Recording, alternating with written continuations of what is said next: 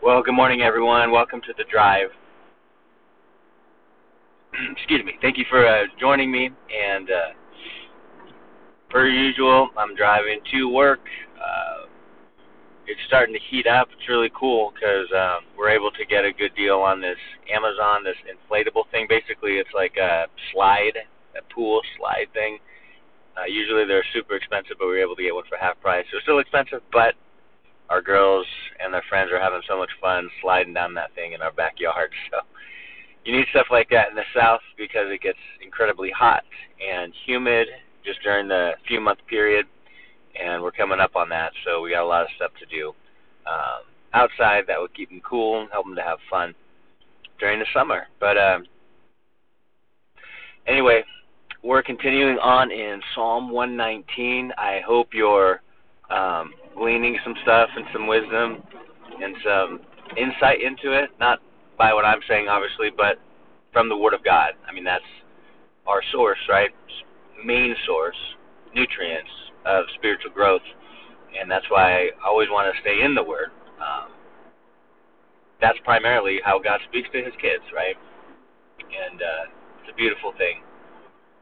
And the psalmist really is portraying the Scripture as being delightful and amazing, and all the verbs, all that. I mean, it's just beautiful, right? And that's what Scripture is. It's beautiful. It perfectly weaves together to make one story out of 66 books of the Bible.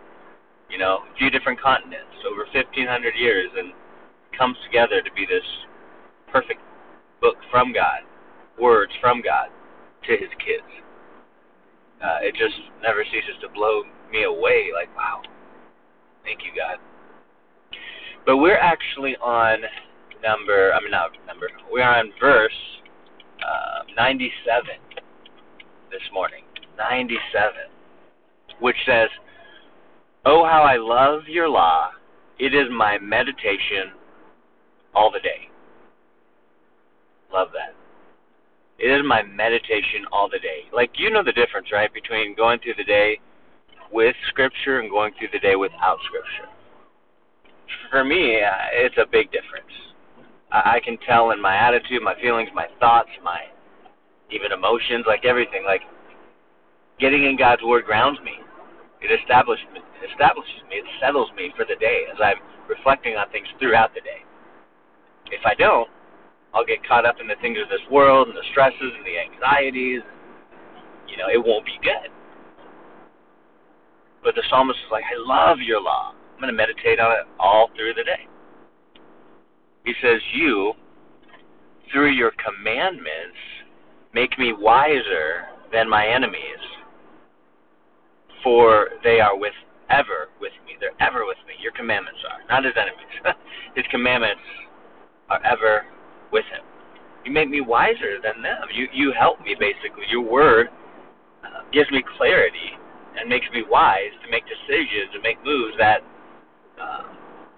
I wouldn't have made otherwise. God's word is our blueprint for everyday life. He says in verse 99, I have more understanding than all my teachers, for your testimonies are my meditation. And again, he's not trying to brag, saying, you know, I'm smarter than all of you guys trying to teach me. No, he's saying, I'm wise primarily because of the Scriptures, your precepts, your statutes. Can you learn stuff from teachers? Of course you can. But the source of wisdom, of knowledge, wisdom is an action, putting in action the knowledge. But the source of knowledge is God's Word, right? And yeah, we have teachers to talk about it and expound upon it and do expository teaching and all that, Bible study, but ultimately that'll help us, that'll help to grow us because we're in the Scriptures, but ultimately we want to get into it ourselves. You know, when you're a baby, you need to be fed. But there comes a point where you got to feed yourself, you know? You grow up and you start to mature and you're like, I got to feed myself now. I can do it now. You know, remember my girls growing up. It's like there was a time when we fed them and they were messy and sloppy and it was just, food was everywhere.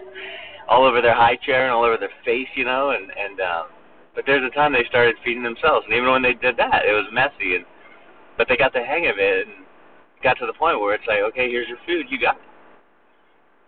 We got the food right in front of us, right? The Word of God, likened to bread, to milk, to meat, to honey. It's our food, it's our nutrients.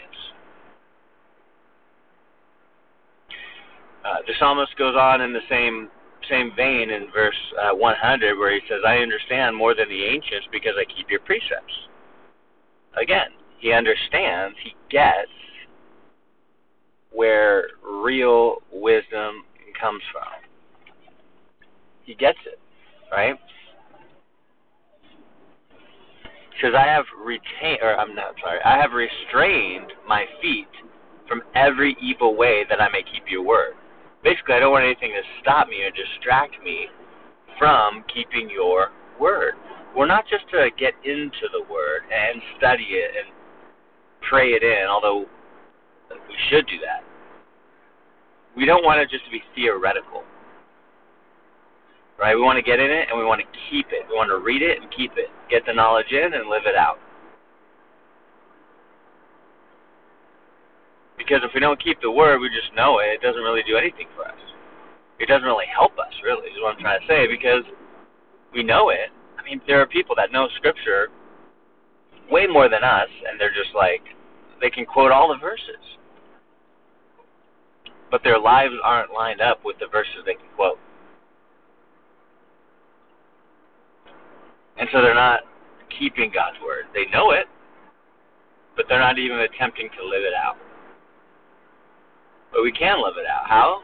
Through the power of the Holy Spirit, as God leads us on a day-to-day basis, right? He says this. He says in Psalm 119, 102, I have not departed from your judgments, for you yourself have taught me. Don't you love that? He's like, God, you have taught me through your word. That's where we primarily grow spiritually. We can supplement our spiritual growth by hearing teachers, sermons, and reading commentaries and biblical history and all that stuff. I love all that stuff, right? But ultimately, God really does pour into us as we open His Word and read and learn and soak it in. He says, I have not departed from your judgments. You've taught me. You've taught me the way to go, and I'm going to go that way. Love it. He says, how sweet are your words to my taste, sweeter than honey to my mouth. And honey's sweet, right? Honey is really sweet. And I love honey. I love honey. There was a guy at our work who was an adjuster from a different state. I think it was Pensacola or something. And but he has a farm, a bee. I don't know what you call it. Sorry, I don't know the technical terms. A bee farm. I don't know. But he gets honey from it, and it's fresh. He bought a whole box of a bunch of bottles of fresh honey from his place, right? Whatever you call it. And it was so good. I mean, it was so fresh and so sweet. I'm just like, man, this is sweet. I love it. And it's like God's word. That's kind of the outlook and the heart we should have as we look into it. Man, this is sweet. Oh, this is awesome. This is amazing. It's so sweet to the taste. It's, again, a delight. It's enjoyable. And the only way you're going to get to that place is to really dig into it, is to really look into it, is to really you learn to appreciate it. The more you get into it, the more God speaks to you, the more you're like, wow, this is the real deal. This is it. How sweet are your words? I mean, they're literally speaking to me. They're working. God, you're using it to teach me.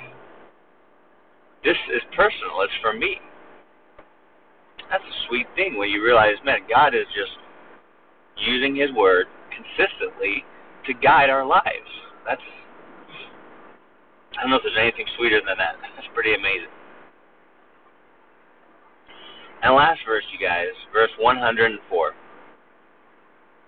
Through your precepts I get understanding. Therefore, I hate every false way.